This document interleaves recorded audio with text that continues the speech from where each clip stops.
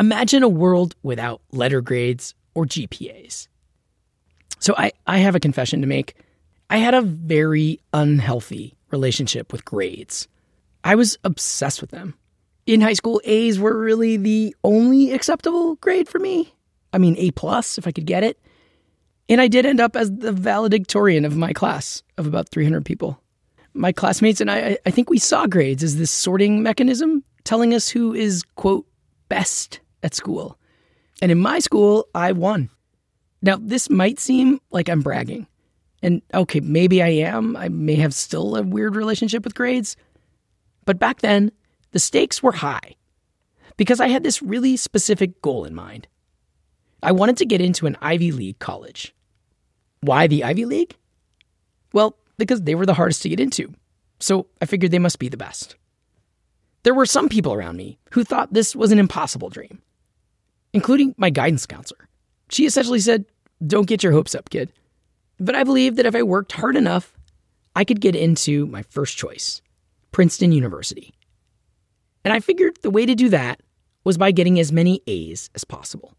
So this was my experience as a middle-class kid in a small town. Grades were the ticket out. But for our purposes today, I think it's worth asking exactly what that grading system was doing. Because I know that I was not always interested in learning for learning's sake. This was a game, this grade chasing. If there was extra credit, I was going to do it for the points. That game, and the rules of that game, can affect different students in different ways. And it can even become a barrier in a way that I found surprising. That's the case for Catherine Cueva, a 20-year-old in California who's the first in her family to go to college. She recently finished a 2-year degree at a community college, Cypress College, and looking to transfer to a 4-year university. And I applied for 3 schools, UCLA, UC Irvine, and Chapman University. And Chapman University was my top choice. And I got into all 3. Her first choice, Chapman University, is private. And it's by far the most expensive option. And tuition is very high over there. I believe this year was $53,000. And I received a merit scholarship. However, the scholarship only covered half of the tuition. So her scholarship had this string attached. She'd have to maintain a high grade point average once she started at Chapman to keep those scholarship dollars flowing. If she took that deal, getting high grades would be the only way she could stay at the university. And I remember thinking to myself, oh my goodness, I can't believe I got in. This is such a great achievement. But what happens if I drop below that GPA requirement? What is the GPA requirement? It was 3.5, and I had a 3.95 in community college. But since I know it was a private institution and that academics are much more rigorous there, I did have that feeling of what happens if I don't meet the requirement for the second year or even after the first semester. Then what happens? The $28,000 that was left that I had to pay, or $23,000, was still a very high cost for my family. The merit scholarship would have helped a lot, but I was still worried and stressed about having to meet that GPA requirement. I'll admit, at first, I was kind of thinking, okay, that's fair. Wouldn't this motivate students like Catherine to work hard? And she's clearly a great student, right? So why is she worried? Well, maybe it all makes sense if the grading system is a fair measure of academic achievement. And I'm a person where when I'm doing classes, I take them for the academic enrichment. But a problem with the GPA system is that it's not very consistent, if that makes sense. There's no standard as to what a 4.0 GPA looks like versus a 3.0 GPA looks like. And that has many factors that tie into that. For one, it depends on the student's schedule, what their social life looks like, or what other responsibilities they have outside school.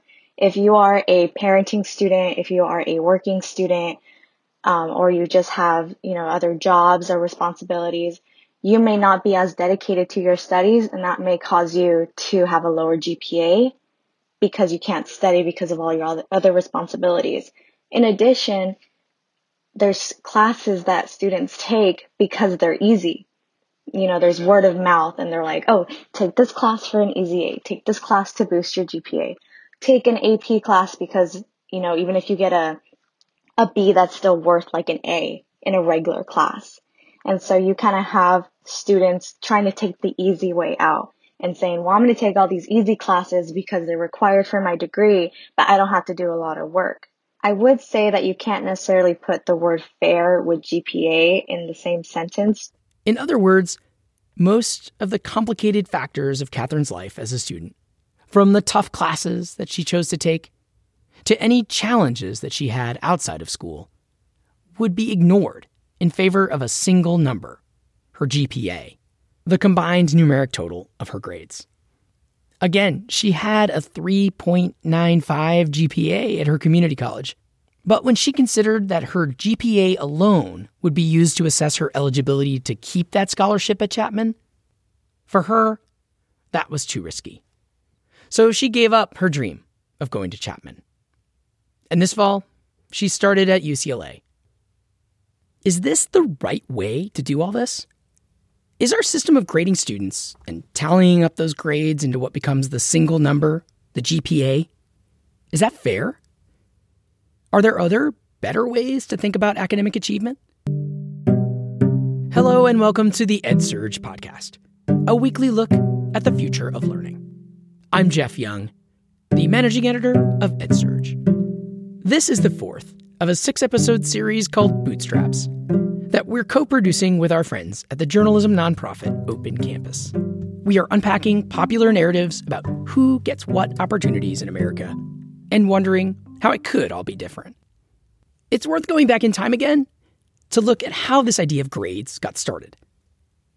And to do that, you have to go way back to the mid-1800s to a British psychologist named Sir Francis Galton. He was Charles Darwin's half-cousin, and he was reportedly a child prodigy, reading Greek and Latin at the age of 5. And he was obsessed with this idea of figuring out which people are smarter than others.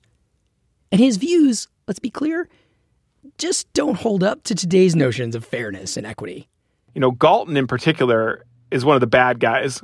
That's Todd Rose, a researcher who has looked into the history of grades. He wrote about it in a best-selling book, The End of Average: How We Succeed in a World That Values Sameness. You know, usually I'm pretty sympathetic to, like, listen, people in their context and, I don't like dragging them forward and holding them to our moral standards. This guy's just one of the bad guys, right? Like, he's the father of eugenics.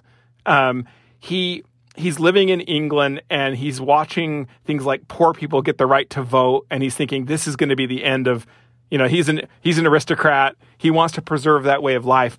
Apparently, a popular notion back in the mid-1800s was that being average in things like physical and mental abilities was the ideal. It was good to be average. But Galton wanted to set the gold standard as being as far above average as possible. He sought to measure how much better than average some people were. He even invented a series of statistical techniques that we still use today that focused on what he called the law of deviation from the average. So he literally created the idea of percentiles. He invented aspects of correlation, regression. All these things that we take for granted were made up, and he made them up, no kidding, precisely so he could separate the best from the rest.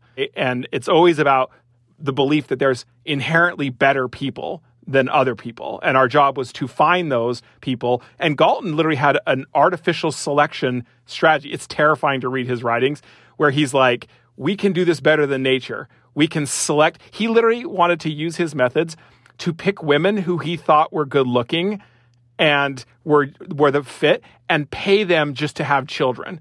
And then he thought he was really generous. He was going to pay the people who he didn't think should be reproducing to voluntarily sterilize themselves for the good of society. It turns out Galton wasn't that interested in the subject of education.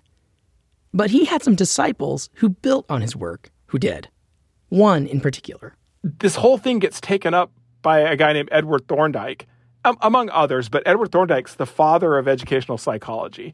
And he's going to do more than anybody in our history to set us on a path of standardization.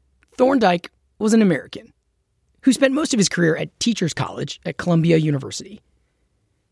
There was even a building at Columbia named after him. Just last year, though, the university scrapped the name Thorndike Hall in response to public pressure in the aftermath of the killing of George Floyd. The reason for the name change? Thorndike's views are now widely considered racist, sexist, and anti-Semitic. He made a lot of money. He wrote some of the first standardized textbooks. He invented some of the first standardized tests. But what people forget about Thorndike, and I think you have to hold people accountable for the things that they actually professed and what their intentions were.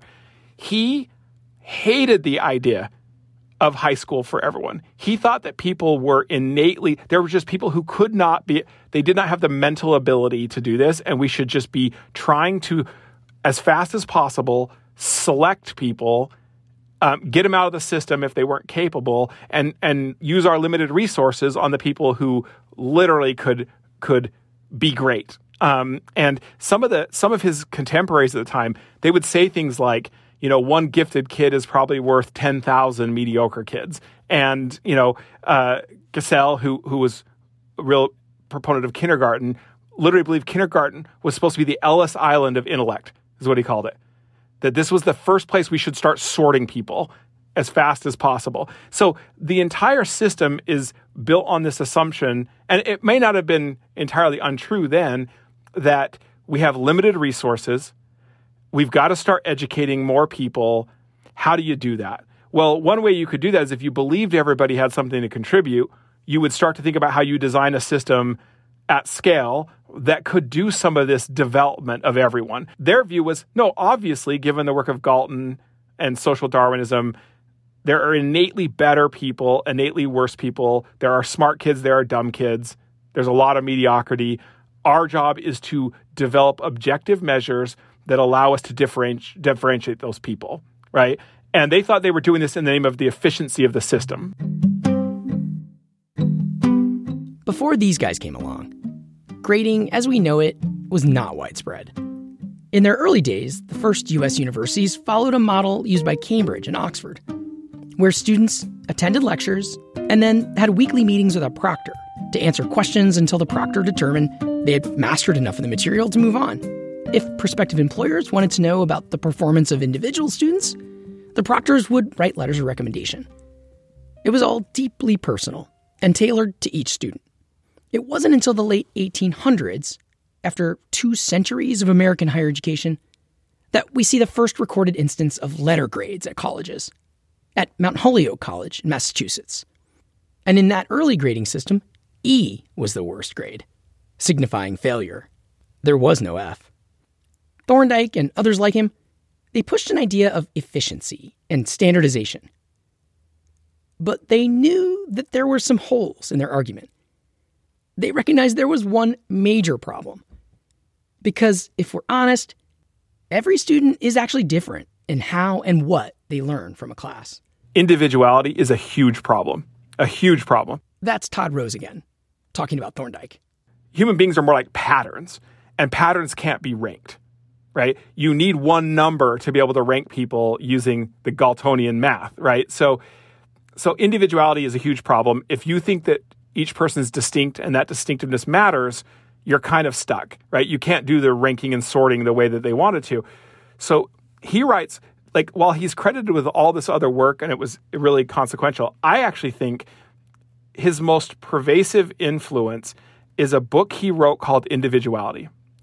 And in it, he converted individuality into individual difference. He basically says, yes, all of your distinctiveness can be understood based on how you compare to other people. So he convinces a generation of people that comparison to the average is the same as human distinctiveness. In other words, rather than admit that the idea of ranking and sorting left out much of what's distinct about people, Thorndike argued that he was all about capturing distinctiveness, which for him could be boiled down to a number of how far above or below average someone was at some set measure. He did a great job convincing us that that's how we should see ourselves, and we're stuck with that today. I wondered, actually, did people push back then about this standardization of grading and education? Oh, yeah. Listen, anyone that had a humanist bone in their body disagreed with this idea of treating people like widgets. The problem was, it was twofold. One, because you had people like John Dewey, right? John Dewey was like fierce critic of this. You had other folks who really were like even you had folks like Charles Eliot, the president, one of the early presidents of Harvard, who was like, "This is nonsense. Let's try to like be more flexible. Let's." The problem was you were facing two headwinds. If you were more of a humanist, more of a person-centered view of schools in a democracy, like what that should be. The first is the economy was changing from out from underneath us, right? Like it had become industrialized, which that was all based on the same underlying assumptions, right? That was brought into the workplace by Frederick Taylor, scientific management. So in a weird way, if you saw education as preparing you for work, it kind of made sense that it looked a lot like what was going on in the factories and stuff like that. That's the first thing. The second thing is, up until recently, if we wanted to acknowledge human distinctiveness, the truth is that had a real squishy vibe to it, right? It's qualitative. It's really it anchored in moral tradition, a lot of religious tradition. I think rightly, right? The dignity and worth of an individual, their distinctiveness. But we didn't have the technology or the know-how to turn those ideas, even though they were correct, into tools, right? So what do I do? If I believe this, what do I do? And look, I think people even today face this. If I agree that intelligence isn't one number, I can say that, but at the end of the day, all the tools at my disposal, including tools that are tied to accountability and resource allocation, are all rooted in this idea of an IQ test, right? Among other things. So with the rise of these standardized tests and the underlying mathematics behind it, which are not wrong for the right purpose. They're just wrong if you're trying to understand an individual person. So they had those two things, an economy that was consistently aligned with their views, and they were able to convert their ideas, as bad as they were, into tools people could use. So maybe you disagree with Todd Rose and you love grades and GPA. But to do that, you've really got to believe that there's enough standardization and consistency in the system to make these marks somehow valid. But to students like Catherine Cueva, who we heard from earlier, it often does not feel consistent or fair. It depends on the professor. You have professors that are easygoing, and you have professors who are very strict. You have teachers who are focused more on memorization rather than demonstration. And different schools and colleges even have different methods for calculating GPAs. Listen to Catherine, and you'll hear someone who is both deeply skeptical of grading systems and also deeply familiar with their details. The game might be rigged, but she's playing it, even now that she's enrolled at UCLA and thinking ahead to grad school. This was a huge shock to me when I found out, but at my community college and at most colleges, a 4.0 is from an A plus, A, or A minus. But at UCLA, a 4.0 is A plus or an A, and if you get an A minus, that's a 3.7, which is kind of a big difference when it's only a few percentage points. It's 2 percentage points from 93 to a 95. And what does that make you, when you learned that, what was your reaction and what concerned you about that? I was highly concerned at first because I will be taking honors courses over there. So not only are those a little bit more tough, but a lot of stigma around community college is they say, oh, well, that's junior college. Like they're going to be easier classes. They're going to be, which wasn't really my experience at all. I did have some tough courses that really challenged me, especially during COVID and trying to learn it all online. But in addition, with that 3.7 GPA, my ultimate career goal is to attend law school after obtaining my bachelor's. And the GPA aspect is a crucial factor to where you get in. Now for UCLA, I believe that their law school is about a 3.7 or a 3.8, which still means all A's. But at the same time, you have a lot of universities who require like at least a 3.5. And when you're taking honors courses, that makes your perspective on your grades entirely different. There's a lot more stress on it. There's a lot more importance on your grades. And so that's why I love when I have professors that focus more on that demonstration aspect, because I feel like I'm better at showing how I know the concept or showing how I learned in the class rather than just telling them, this is everything that I've memorized within the last 12 weeks of the semester or of the quarter. I can definitely relate to this looking at the technicality of point totals. Many teachers and professors say things like, try not to think about these grades, just focus on learning. But to get opportunities, especially if you can't afford to pay full price, these details, they can be make or break. Reporting this series has brought back all these memories for me about the stress that I once felt about grades. And so I decided to try to answer a question that I've always wondered about my college search. How much did those grades that I fought and scrapped for really matter?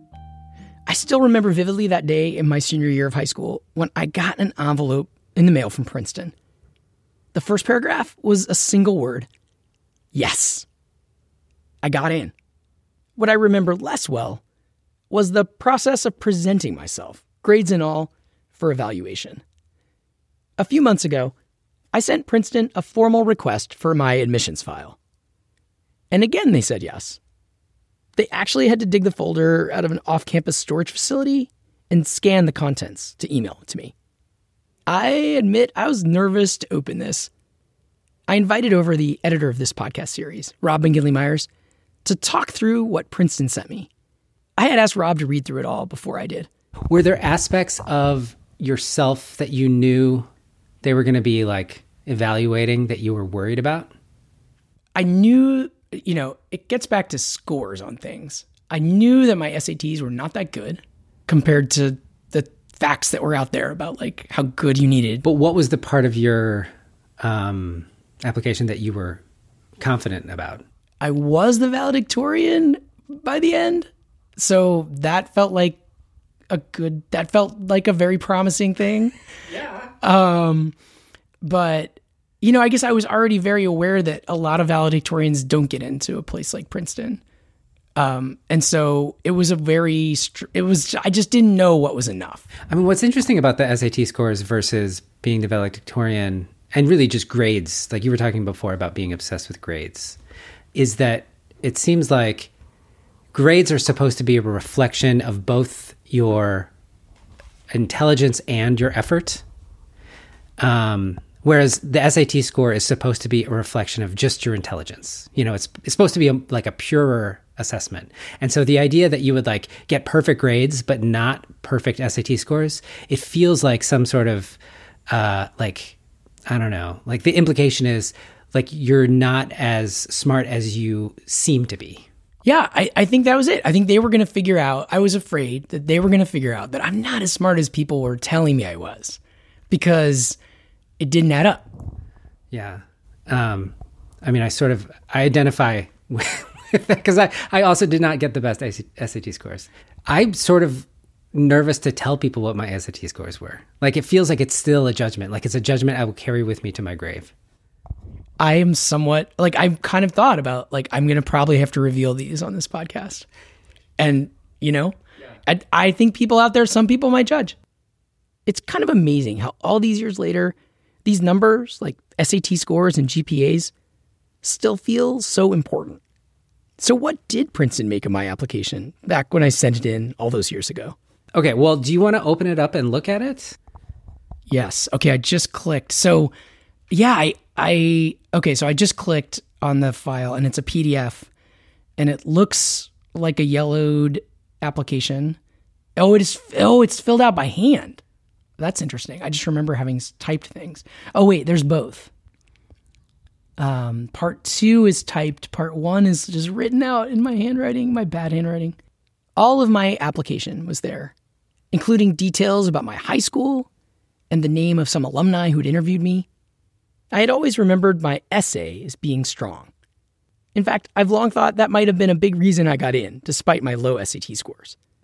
I wrote about a moment I spoke at a local county commission meeting about an environmental issue. But Rob's day job is to teach writing here at a local college in St. Paul. And he was underwhelmed. I'm going to spare you and myself reading that essay, but just trust me, it's awful.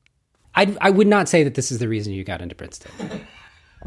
Thanks for no. That's so great. I think that's really great.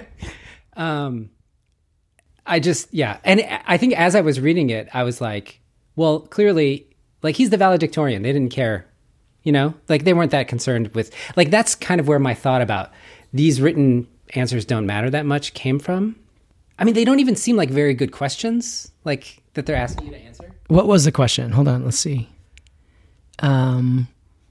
Tell one story about yourself that would best provide us, either directly or indirectly, with an insight into the kind of person you are.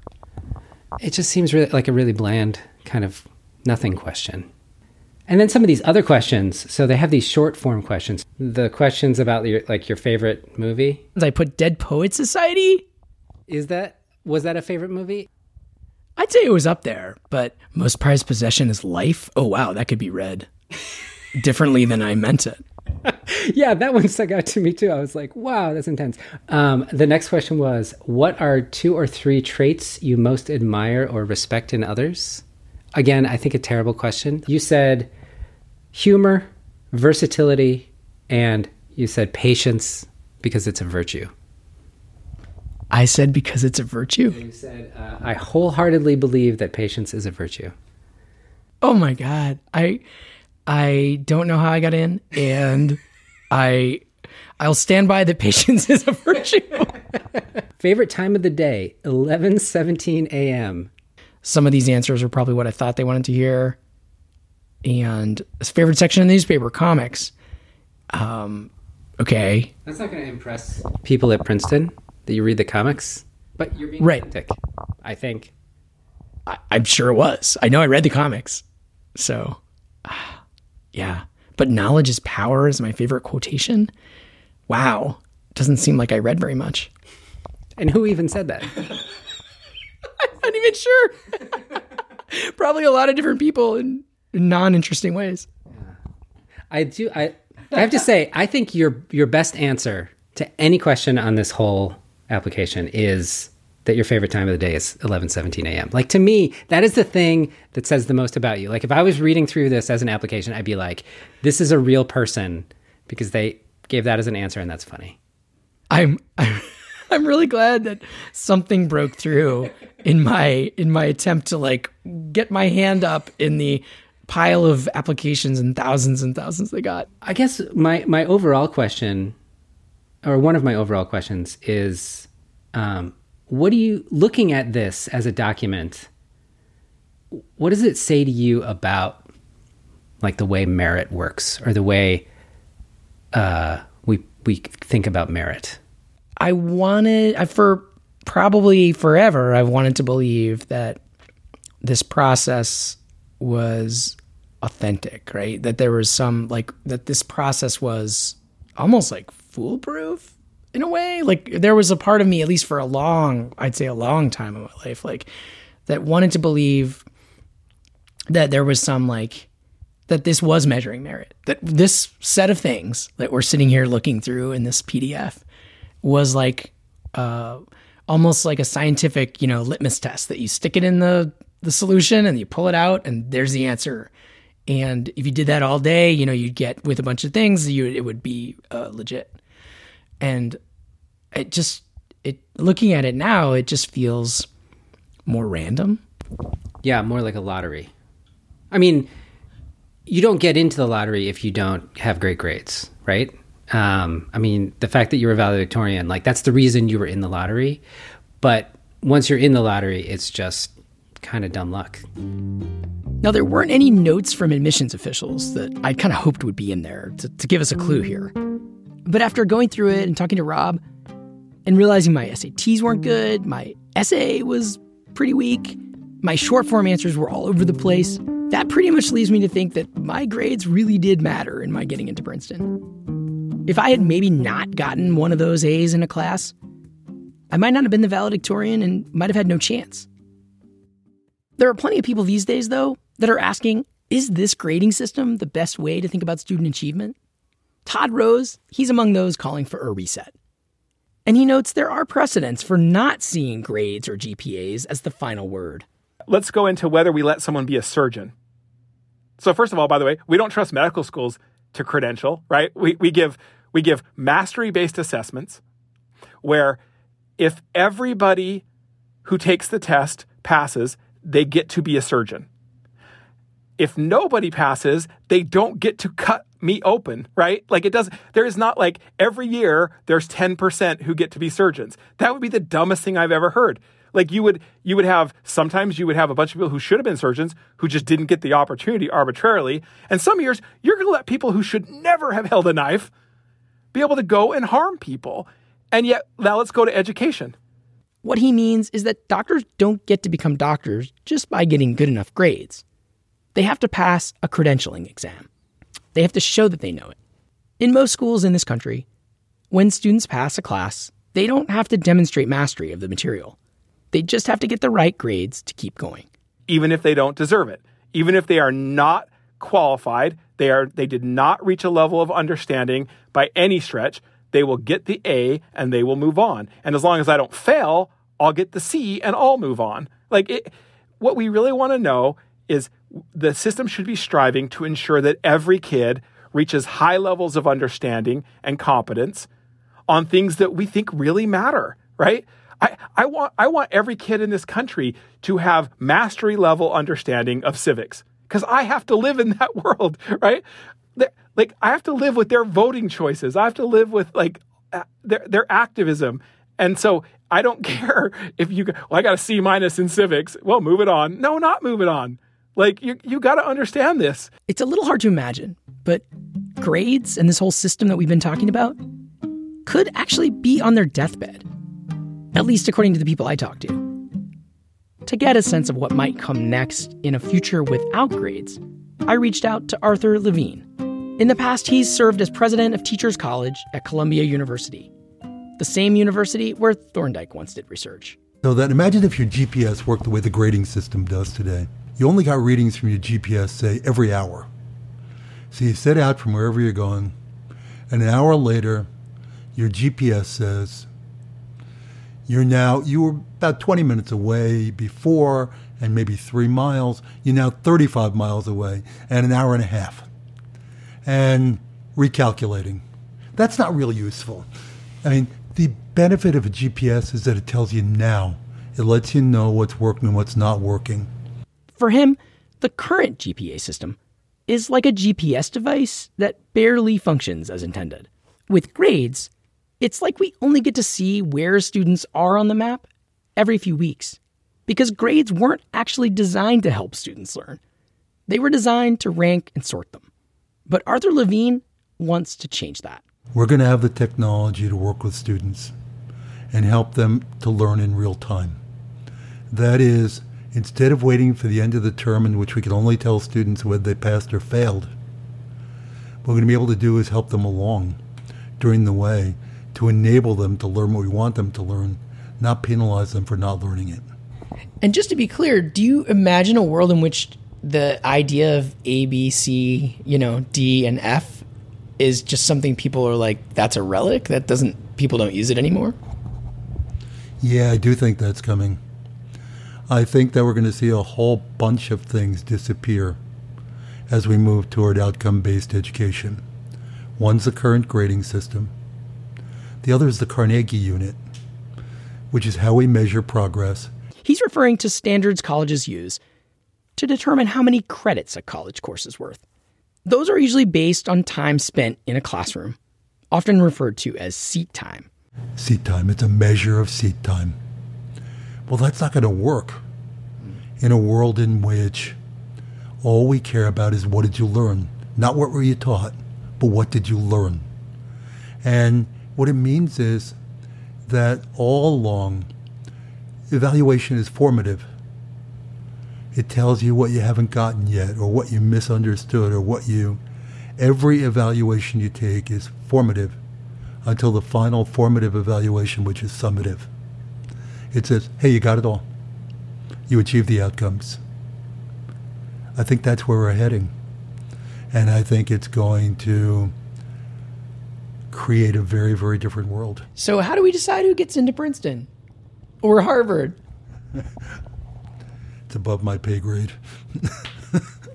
But seriously, I am curious about your thoughts on like the sorting function or the ranking has been a way, to some people that has been important in the past. Like how do we know which kid is better than the other kid at whatever? And I just can hear some listeners already wondering like, well, I want a little bit of that maybe, or is that just not worth keeping? The world we're heading into is provider agnostic. It doesn't matter if I learned what I learned at Harvard. It doesn't matter if I learned it on Wikipedia. It doesn't matter if I dreamed it last night. What we're talking about is, have you achieved the outcome? Don't care how you've done it. So the question's going to be people's facility with outcomes. What's going to matter is the evaluation of people who've worked with those people. So I think we're talking about a world in which evaluation and micro-credentials and content and knowledge are going to be far more important than where you got them. The key, according to both Arthur Levine and Todd Rose, is that technology can now help track all the complexities of learning way better than in the past. So old ways of standardization aren't the only affordable option now. I believe that the future social contract for education works like this. The system has an obligation to do its best to create the flexibility and adaptability that can create a very good fit for every single kid, right? To the best of its ability. And it has an obligation to see the purpose as developing children, not sorting them, right? And then in return, we as people have an obligation to take responsibility for our choices, to help each other, right? Because it can't just be the system, right? To bond together in terms of our shared values and shared vision, right? And the truth is that's what a democracy is supposed to be. We just have lost the habit of it because of these same jokers that literally convinced us that they were smarter than everybody else and that they could run the system. We've got to get back to our roots. Now, listen, there were plenty of bad things about those roots too, right? But let's make good on our founding values. Let's strive for a more perfect union. Let's expand the we, and let's start that in education. But making change requires a whole different narrative about what education is for. And maybe one of the first steps to building that new narrative is letting go of the numbers that define us, like my GPA and my SAT scores. Do you want to reveal your dirty secret at long last? What your SAT score was? Yeah, it's on here, I take it. Yeah. Do you want to say it or me? You go ahead. Yeah, it looks like 590 verbal, 620 math, which, if my math is good enough, is 1210, which is not good. Yeah. I just wanted so badly to break 1300, and I came just short. And I've carried that with me as like a weight around my neck ever since. Next time on Bootstraps, we'll look further at college admissions and who it really works for. This has been the EdSurge podcast. This week's episode was part of the Bootstraps series that we're co-producing with the journalism nonprofit Open Campus. If you like the show, please take a minute to rate, review, or share. This episode was written and produced by me, Jeff Young, and you can find me on Twitter @JRYoung. Editing by Rob McGinley Myers and Scott Smallwood. Thanks also to Rebecca Koenig. We'll be back next week with more on the future of learning. Thanks for listening.